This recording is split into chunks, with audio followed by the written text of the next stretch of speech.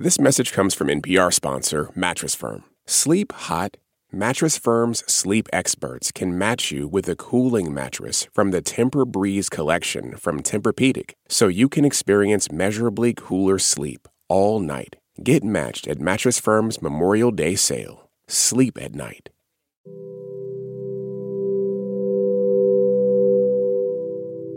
I suppose a psychoanalyst would say that my concern for the environment is rooted in the fact that I was raised in a paper mill community.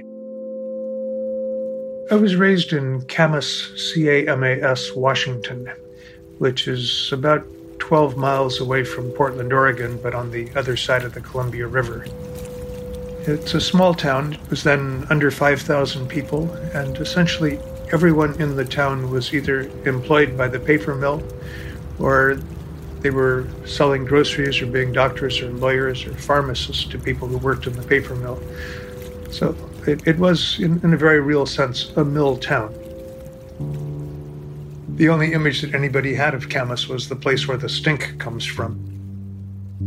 But that was viewed by all of the families that I knew as the smell of prosperity. That's the smell of progress. The smokestack set out unfiltered sulfur dioxide and hydrogen sulfide. The hydrogen sulfide smelled like rotten eggs. The sulfur dioxide had an acrid, very, very sharp thing, both of which, if they're mixed with rain, turn into acids. And since this was in southwest Washington, it mixed with rain virtually every day.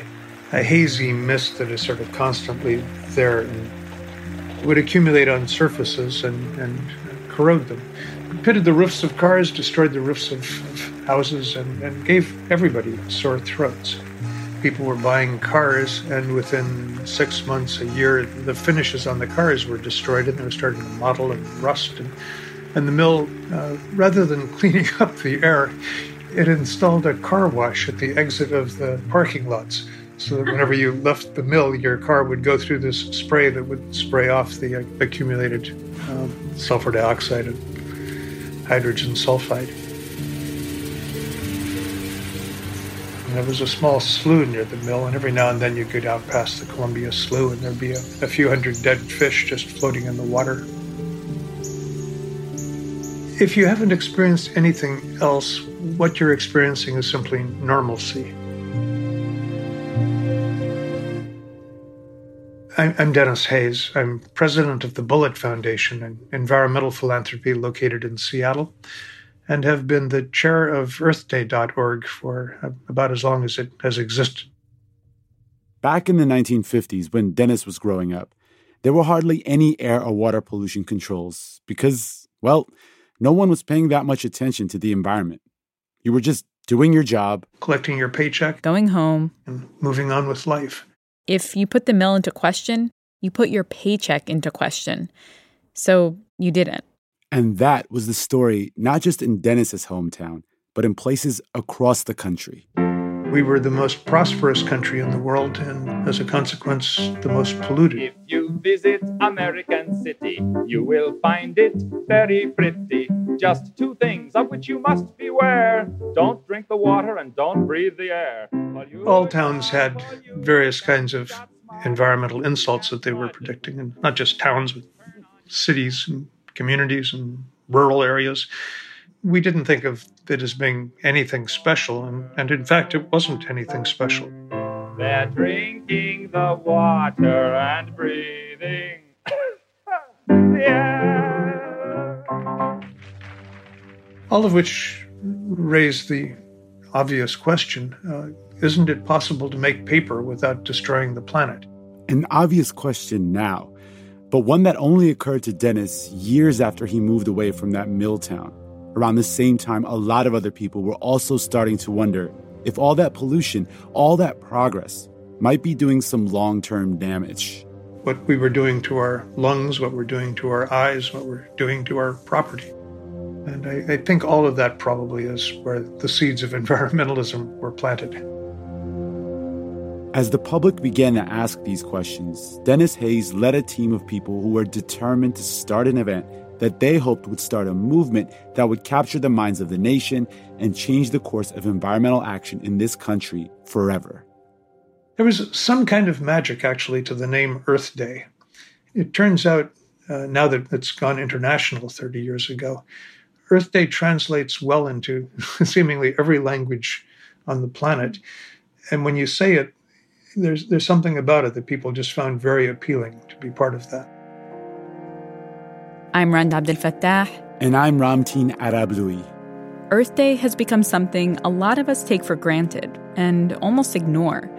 One day out of the year, we're asked to remember the Earth, the thing we live on, that surrounds us, that feeds us. One day.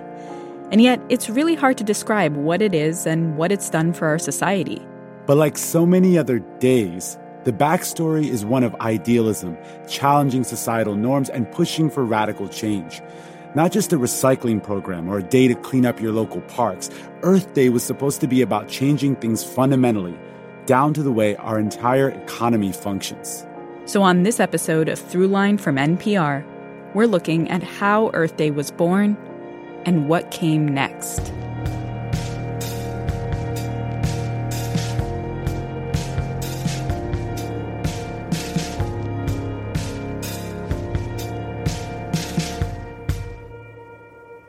Yo, this is Leah from Santa Fe, New Mexico, and I'm on a hike with my dog, and I really like your show, and you're listening to Throughline from NPR.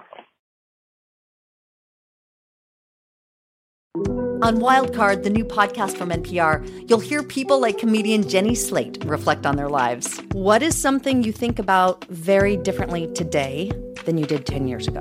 Dressing. Like, not salad dressing. I've always loved it and I'll never stop. Dressing my body. That's all part of the new game show Wildcard, only from NPR. Listen wherever you get your podcasts. From your car radio to your smart speaker, NPR meets you where you are in a lot of different ways. Now we're in your pocket. Download the NPR app today.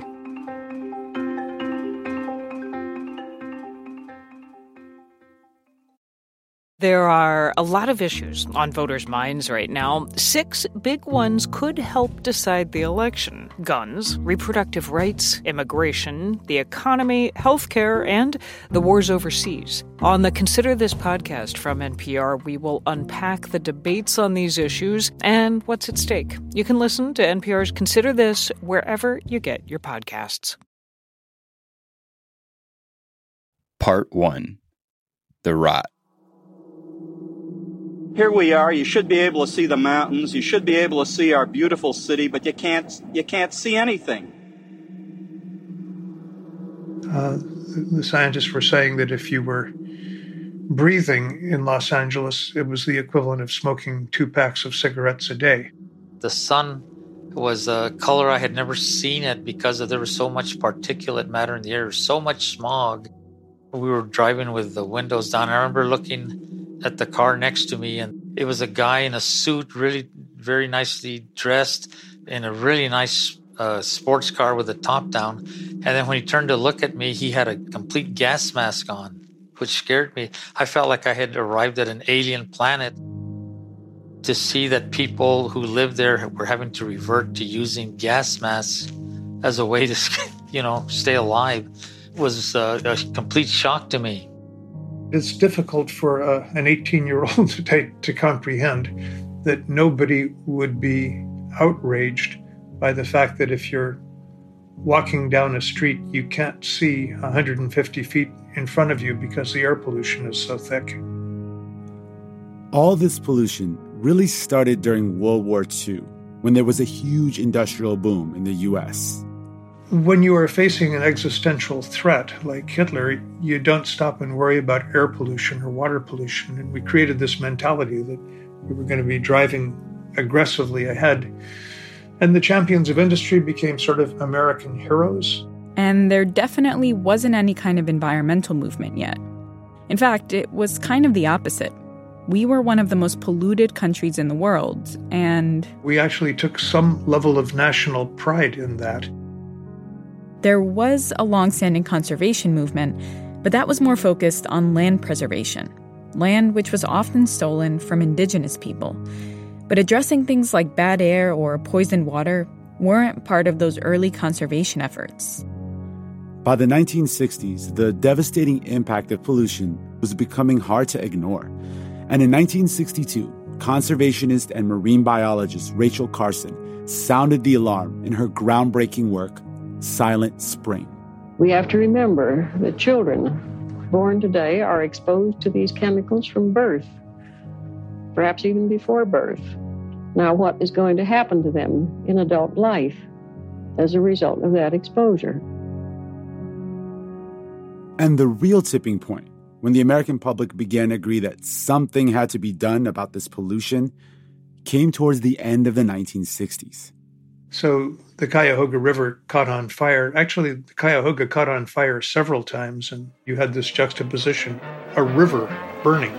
The Cuyahoga River, as it reaches Lake Erie after a 100-mile twisting and turning journey from its headwaters, is an exhausted stream, abused and misused by man and his machines. Burn on, big river, burn on.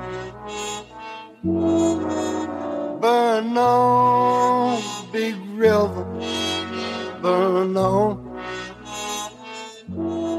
To be honest, I think of rivers as burning as like an apocalyptic image. Yes, and it is an apocalyptic image, and you can watch the flames sweeping toward a bridge as the fire spreads down the river. California's offshore oil slick washed up onto the beaches today, blackening the sands and blemishing hundreds of boats. Oil is still bubbling up. And similarly, in Santa Barbara, there was this unexpected juxtaposition where Santa Barbara was an elitish community. It's a privileged enclave. And suddenly this place with its pure white sand beaches was being coated with thick layers of oil from this oil platform spill. And it was coating birds. And then there was this public rush to the beach to work with detergents to try to get the oil off of the birds quickly. And it was just sort of heartbreaking. Just leave him. He's dying. Let him die in peace. Kathy, what can you do for these birds out here? The only way to stop the oil platforms. And we'll soon destroy ourselves. So you had those two things. One, the concept of a river burning, the concept of a rich community suffering a major environmental insult that caused the media to say, hey, that's news. You'd had something like that going on day after day, week after week, month after month.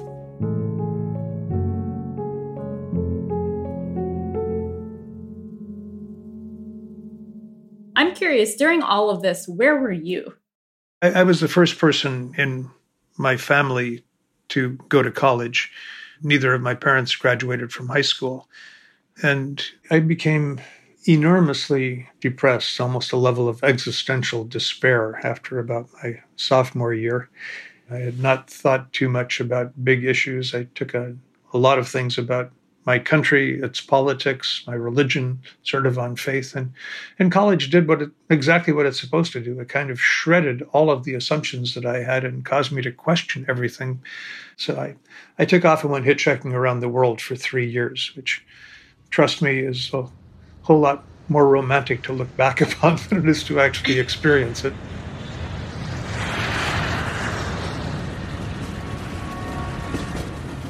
He went all over the world, East Asia to Eastern Europe, through the Middle East, down the west coast of Africa, up the East Coast. And one night, while in Namibia, he had a revelation of sorts. I remembered back a course that I had taken in ecology, where you were learning how everything in the world interacts with one another, and that energy is the currency of life, and that nature becomes incredibly efficient because it doesn't have any spare energy to be sloppy with. And I began thinking about how that set of principles could apply to humans. And in that moment, he didn't exactly know how, but he knew he was committed to protecting the environment. That was what I wanted to devote my life to, trying to understand and pursue and advocate for.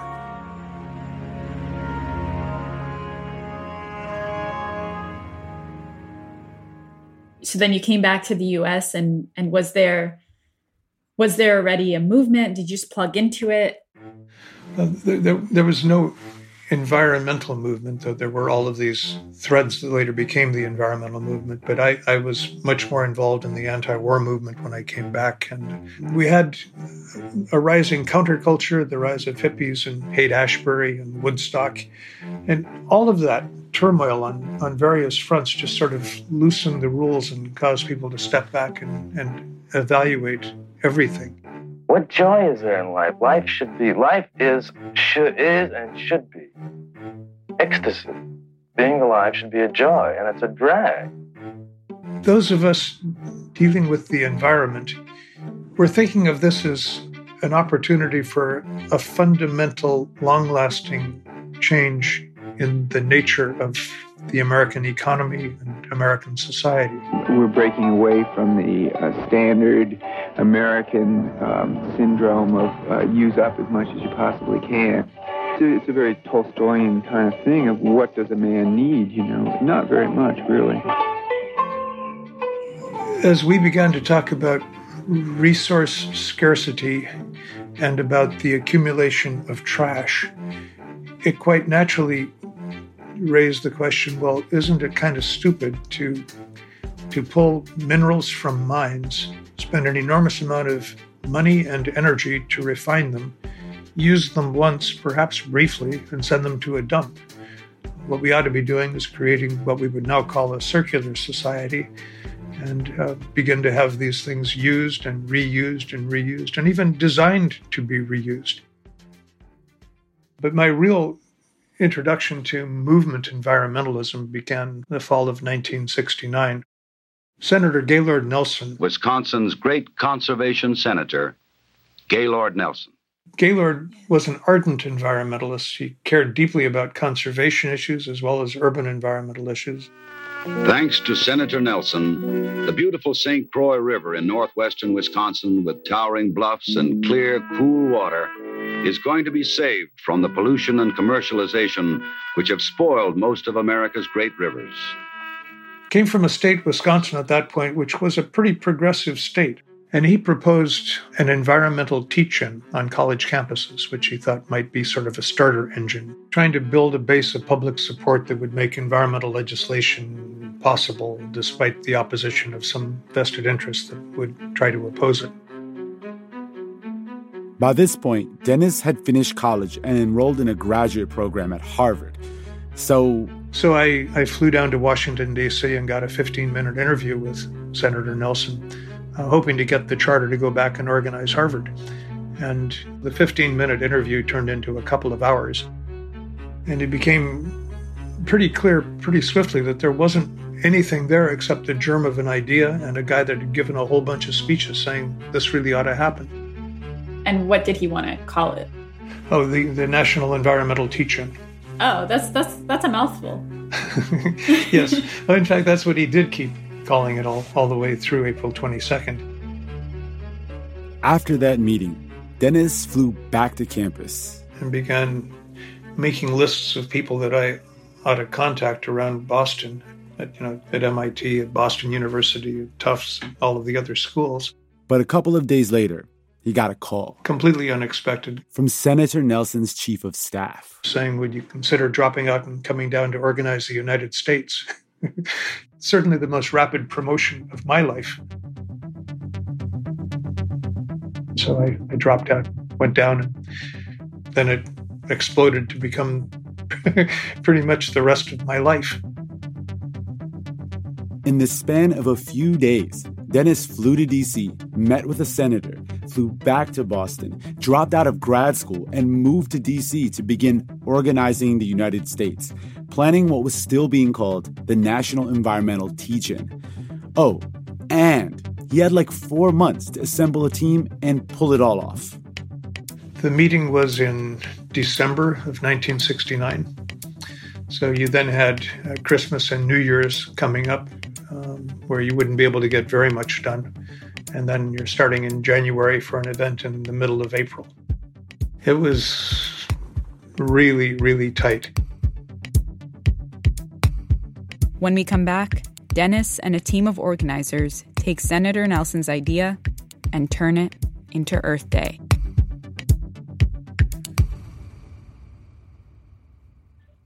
Hi, this is Barbara from Ocoee, Florida. You are listening to Throughline on NPR. Great podcast.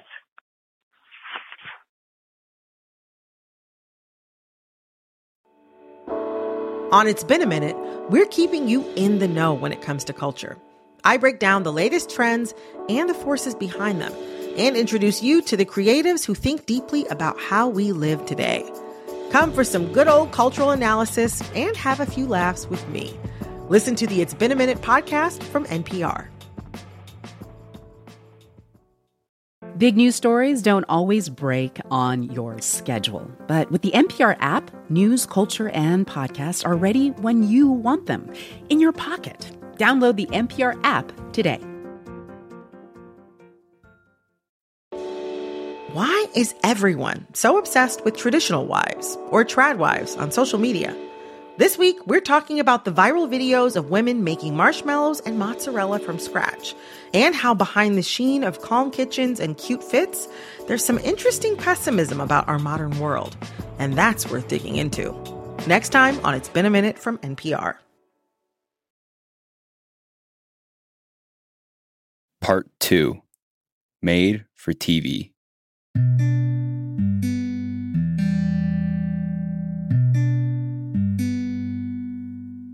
I have a very strong living relationship with the landscape here in New Mexico. It helped raise me when I was a youth, and I spent almost all my free time in open space that was owned by a neighboring pueblo, the reservation. They had a reservation and they had lots of land and they kept it undeveloped. I talk about it as my tierra sagrada, my sacred place, my sacred earth, because it was so important and vital in raising me and made me a child of the earth. This is Arturo Sandoval. I am the founding director of a small nonprofit based in New Mexico that works with indigenous and Mexicano Chicano communities to create healthy environments on multiple fronts. And I am a longtime Chicano civil rights activist, and I've been at this work for about 55 years now. Arturo first got involved in Chicano activism, a movement dedicated to the civil rights of Mexican Americans, back in the 1960s when he was a student at the University of New Mexico in Albuquerque.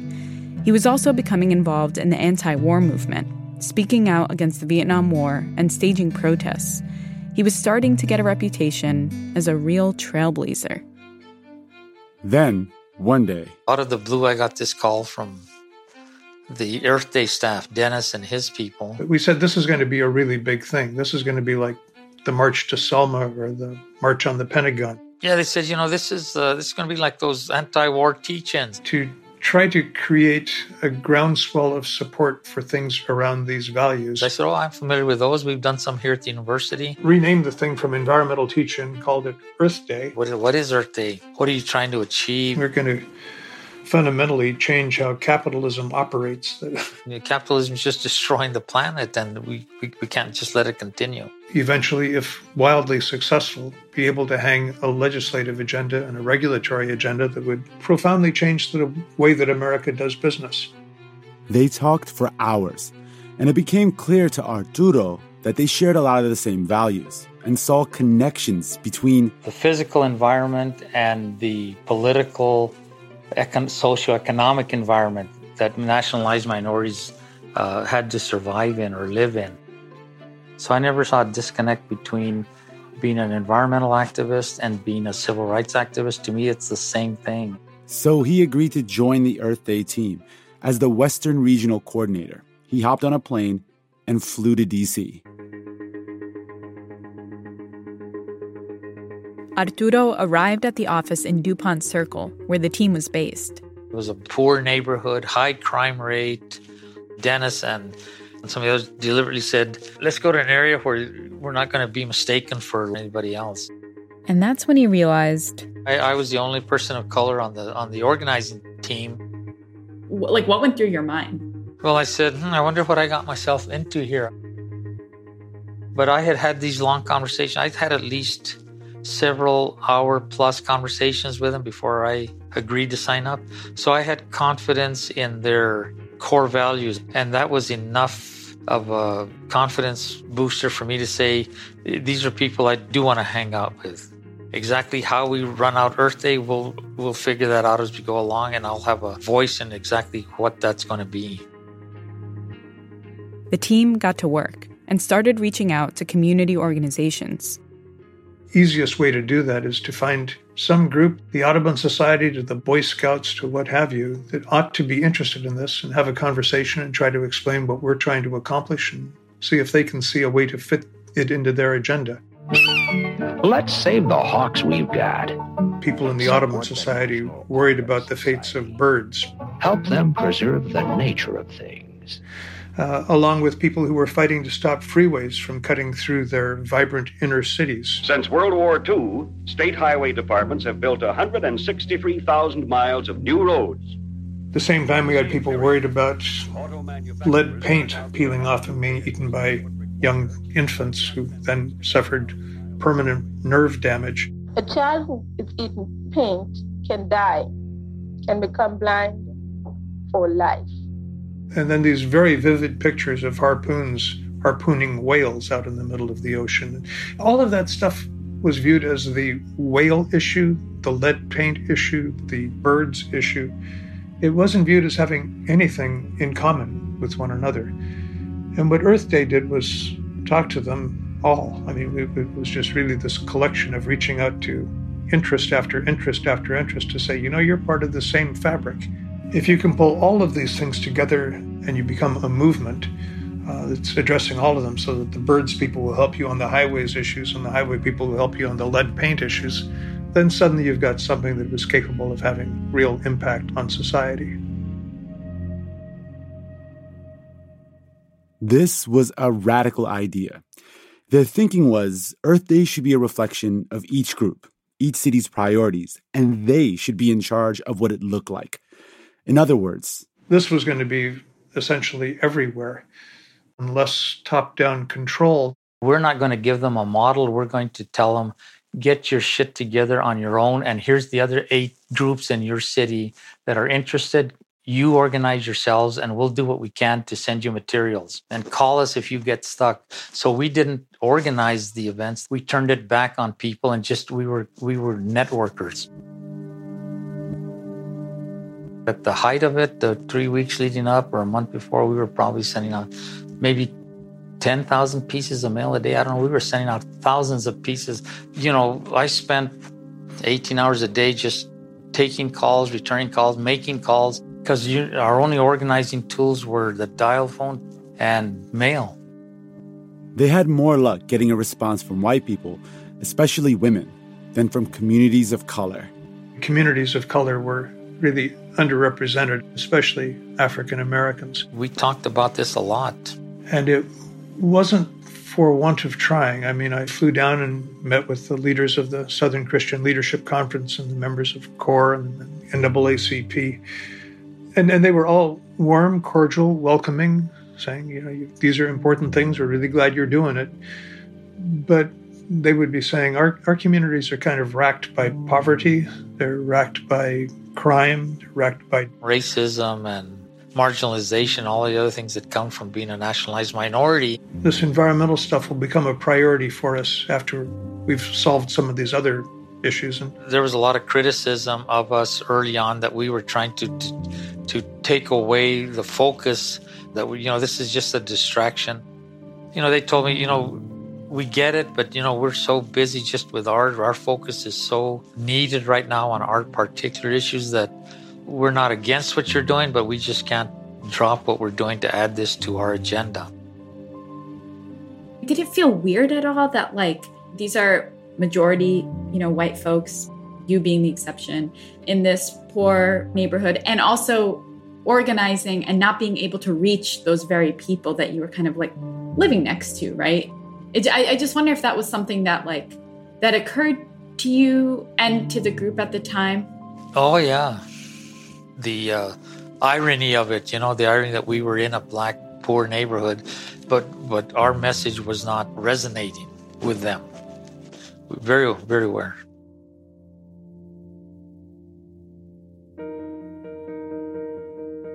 As the big day neared, the team braced themselves. They had no idea exactly how many people would turn out, which kind of worked in their favor, because most politicians, Republican and Democrat, kind of just thought it was going to be a day of a bunch of hippies hugging trees. Candidly, nobody took us seriously enough to oppose it. Nobody really knew where it was going and what its ultimate impact would be. Still, Dennis and his team were media savvy. They understood that the success of this event hinged on whether people were watching it. And they learned from other movements of the 60s how to create a made-for-TV moment. We were the brokers for the media, so we connected the media to the hottest events that they thought would be good for visuals. The major news networks were ready. April 22nd, 1970 would be a day unlike anything anyone had seen before.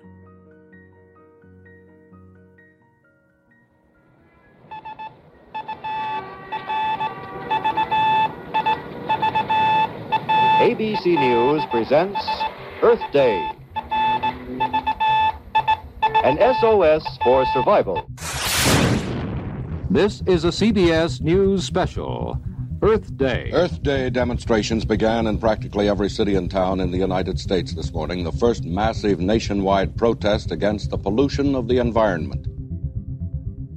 Got up before dawn and walked down to the mall in Washington, D.C. for the sunrise ceremony with the Native American chiefs. It was from Washington that 25-year-old Dennis Hayes started to organize this nationwide thing. We are systematically destroying our land, our streams, and our seas. And then basically the day just exploded with a series of speeches and interviews. The trash, the carbon monoxide, the junk. Who suffers most from it if it is not the poor? It makes one think that the whole world would be better off if man hadn't been invented. This has got to come to a halt. Will require a long, sustained political, moral, ethical, and financial commitment far beyond any commitment ever made by any society in the history of man. Are we able? Yes. Are we willing? That's the unanswered question.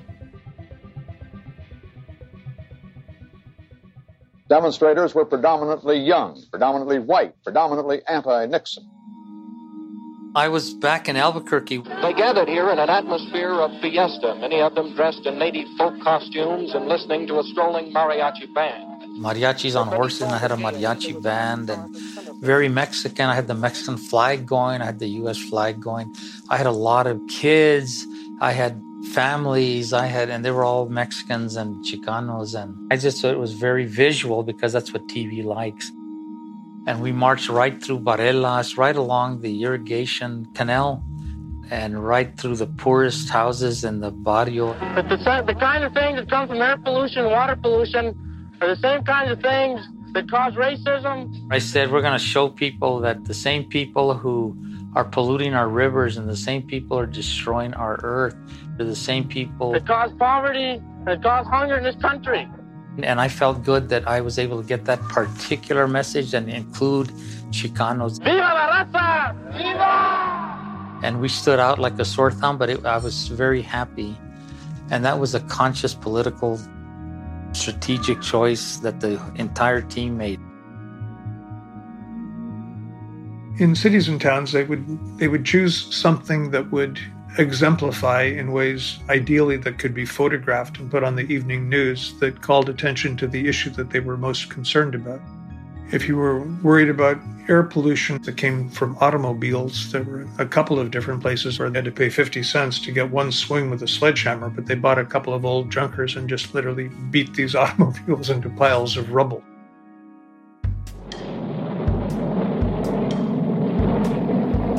Earth Day in Boston was not altogether tranquil, as demonstrators focused on Logan Airport. And at the University of St. Louis, students gave up their noon hour to a litter pickup march. Now some young people in Miami are sounding a warning. And New York was just this profoundly moving experience for me. Looking out over a crowd and not being able to see the edge of it. It's like spread out like the ocean farther than the eye can see.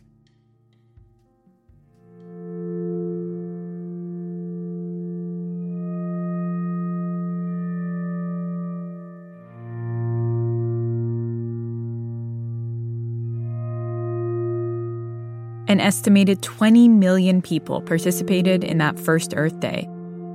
There were 12,000 different events in cities across the country, the largest planned demonstration in American history. I mean, literally, in the end, it was every city, every town, every village, virtually every crossroads in America was doing something on Earth Day. And that wasn't being directed out of Washington, D.C. That was something that we merely got them committed to, and then they pulled it off. The future looked bright. Clearly, Americans cared about the environment. The question was, okay, that is a great accomplishment, but now have we succeeded in weaving all of these different strands into this fabric of modern environmentalism? And can we have some political clout that's growing out of it? And is there a chance that we have really launched a brand new movement that will be capable of reshaping the society in profound ways? Immediately after Earth Day, when I finally got 12 or 15 hours of sleep and woke up and read through some of the collected newspapers, I began to think that this really was going to be coming together. And then when President Nixon invaded Cambodia, literally, it was just like a sucker punch. This is Julian Barber from Washington, D.C., reporting on President Nixon's Cambodian decision, which has been a subject of controversy in this country and abroad. A week after Earth Day, Richard Nixon invaded Cambodia. And a few days after that, the National Guard shot students at Kent State. When you do have a situation of a crowd throwing rocks and the National Guard is called in, there is always the chance that it will escalate into the kind of a tragedy that happened at Kent State. And the whole nation kind of forgot the environment for a bit. So we then had to figure out, okay, well, what are we going to do to resuscitate this? When we come back, a plan to get Earth Day back in the spotlight and take it to the halls of Congress.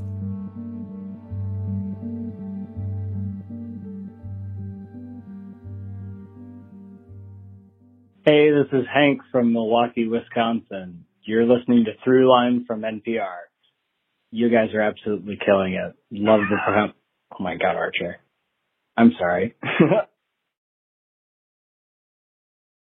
Moms know the ups and downs of life. It's what makes them great subjects for books. This is one of the things that fiction can do, right? It can give us a window into the battles that each person is waging or facing, but it doesn't mean that we condone her actions. This week on NPR's Book of the Day podcast, we are discussing books centering mothers. So call your mom, then tune into the Book of the Day podcast from NPR. The NPR app cuts through the noise, bringing you local, national, and global coverage. No paywalls, no profits, no nonsense. Download it in your app store today.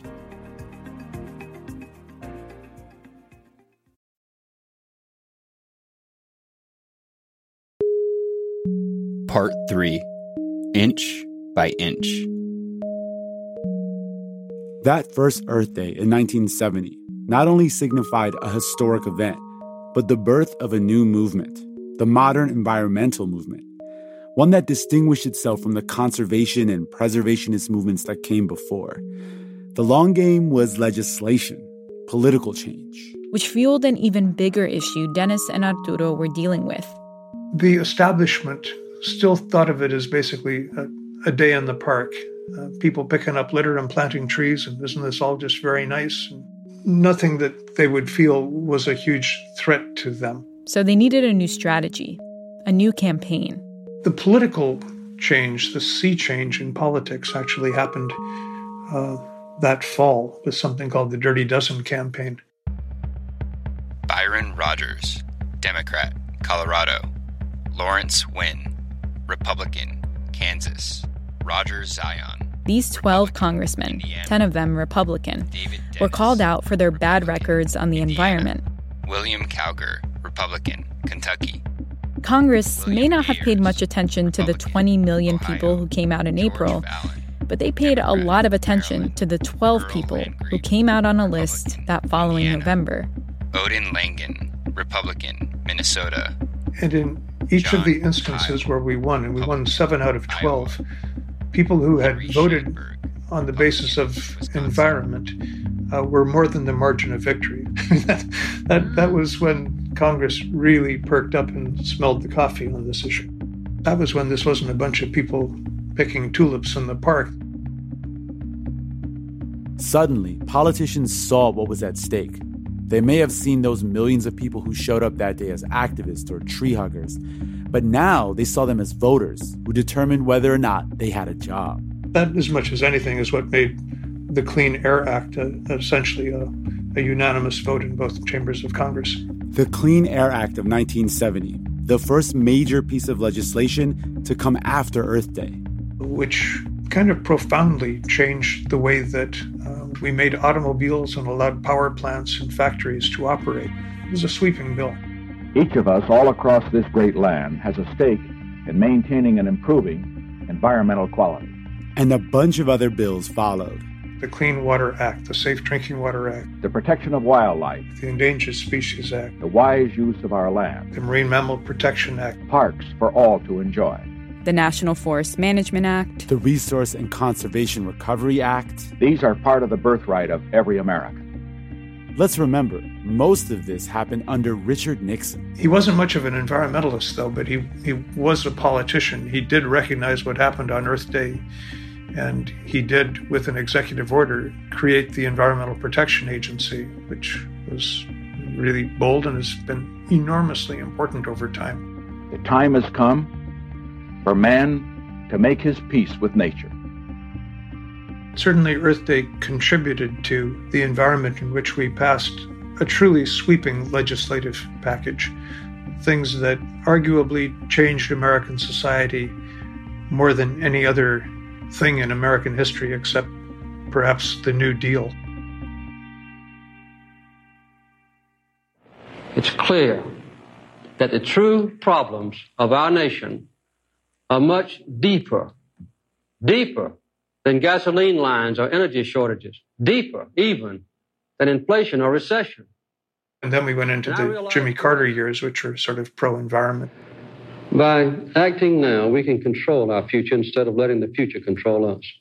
There was a period for 7 or 8 years where that motive, environmental desire to build a healthy, sustainable society, was almost an unstoppable force. Governor Reagan says that this is not a good achievement, and he blames restraints on coal production on regulations.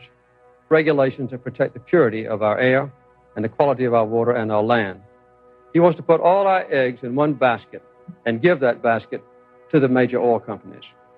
Governor Reagan, that is a misstatement, of course, of my position. I just happen to believe that free enterprise can do a better job of producing the things the people need than government can.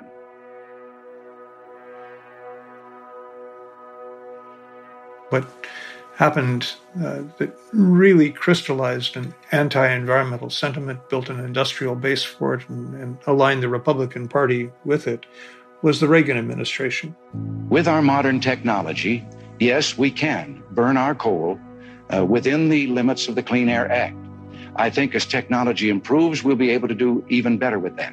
We brought in a guy named James Watt to be the Secretary of Interior. I think we ought to be tough. I like the concept you liberals like to accuse me wanting hanging judges. I do. You do. I want tough laws. Ann Gorsuch, the mother of our recent Supreme Court Justice, to be the head of the EPA. And they were both anti-environmental zealots, and it really polarized the country around environmental issues. So it sounds like that was when the glow, right? There's like an afterglow after Earth Day where a lot of this legislation is passed. It sounds like around the time Reagan comes in, that glow begins to wane. Yes, if anything, it's really quite an understatement. The glow started to wane. It's that it was a very solid repudiation of it. I wouldn't go so far as to say they embraced environmental devastation, but they were kind of indifferent to it. The Republican Party became extremely anti-regulatory, and any kind of regulation of anything. Rolling back environmental protections was an important part of Reagan's larger agenda to privatize and deregulate the country. There was a growing concern among American industries that all these regulations were going to hurt their bottom line and threaten American progress. And for better or worse, environmental issues were associated with progressive values and with regulatory mechanisms. And so they came after it. Plus, environmentalism was beginning to be seen more and more as an issue of poor communities and communities of color, improving the quality of cities, especially for Black and brown people. And as the memory of rivers on fire and smog-filled cities faded, the environment became as polarizing a topic as any.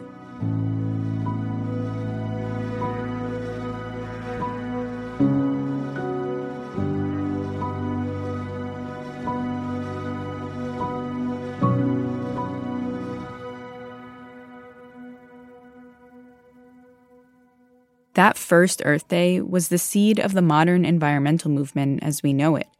But as the movement has grown, it's come under more scrutiny for being classist, not inclusive of different races, and even a bit out of touch with reality. The problem for the environmental movement that emerged after Earth Day and the environmental organizations was that it became a very East Coast, West Coast oriented movement.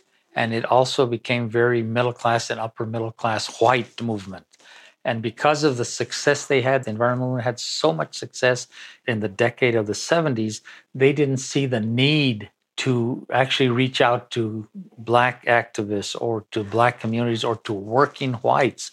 That huge swath of middle class people working in Detroit at the time or farmers in the Midwest, and certainly not communities of color.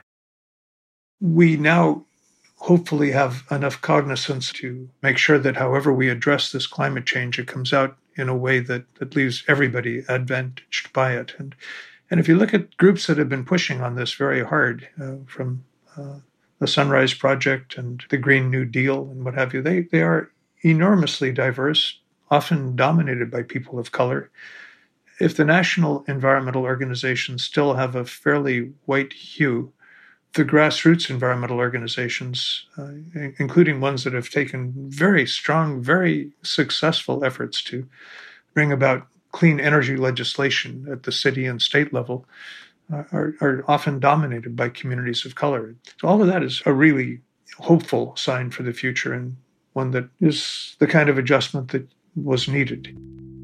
It's clear to me after all these many, many years of doing everything wrong and making every mistake known to a community organizer and trying to learn from those mistakes, I believe that there's a desperate need to rein in the unfettered capitalism that has taken over the world, that is still, I believe, destroying the planet and the people on the planet.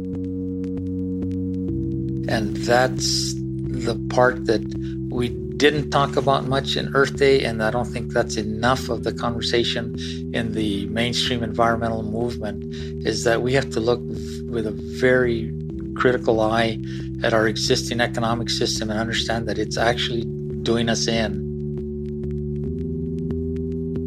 Still, Arturo and Dennis are both deeply proud of their role in an event that launched a movement and has gone international.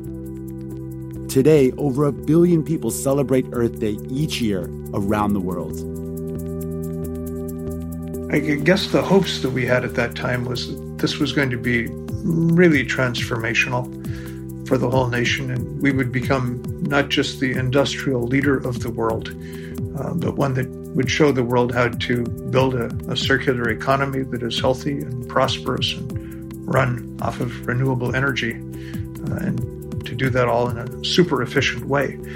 We certainly fell very far short of that goal, but we at least inched our way there. And progress comes individual laws, individual regulations, and you sort of hope that the sum total of them will add up to something important. And in this case, I think the sum total really did fundamentally transform the nation.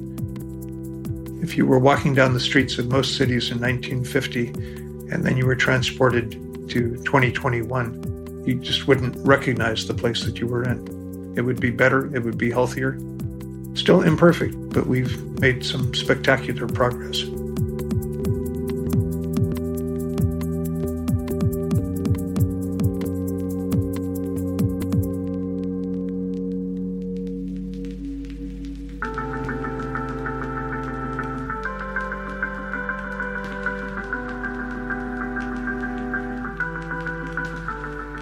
That's it for this week's show. I'm Rand Abdel-Fattah. I'm Ramtin Arablouei, and you've been listening to Throughline from NPR. This episode was produced by me. And me and Jamie York, Lawrence Wu, Lane Kaplan-Levinson, Julie Kane, Victor Iveyes, Parth Shah. Fact-checking for this episode was done by Kevin Vogel. Thank you to Yolanda Sanguini and Anya Grunman. Our music was composed by Ramtin and his band Drop Electric, which includes Naveed Marvi, Sho Fujiwara, Anya Mizani. If you have an idea or like something you heard on the show, email us at throughline@npr.org or hit us up on Twitter at throughlinenpr. Thanks for listening.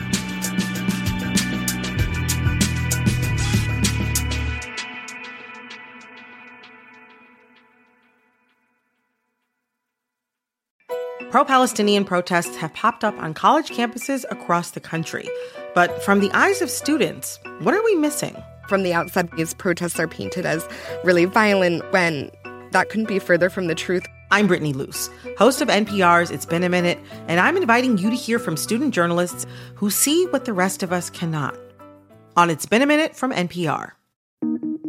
Listen to Embedded for moments that stay with you. I could smell the smoke. I could smell the dust. Voices that resonate.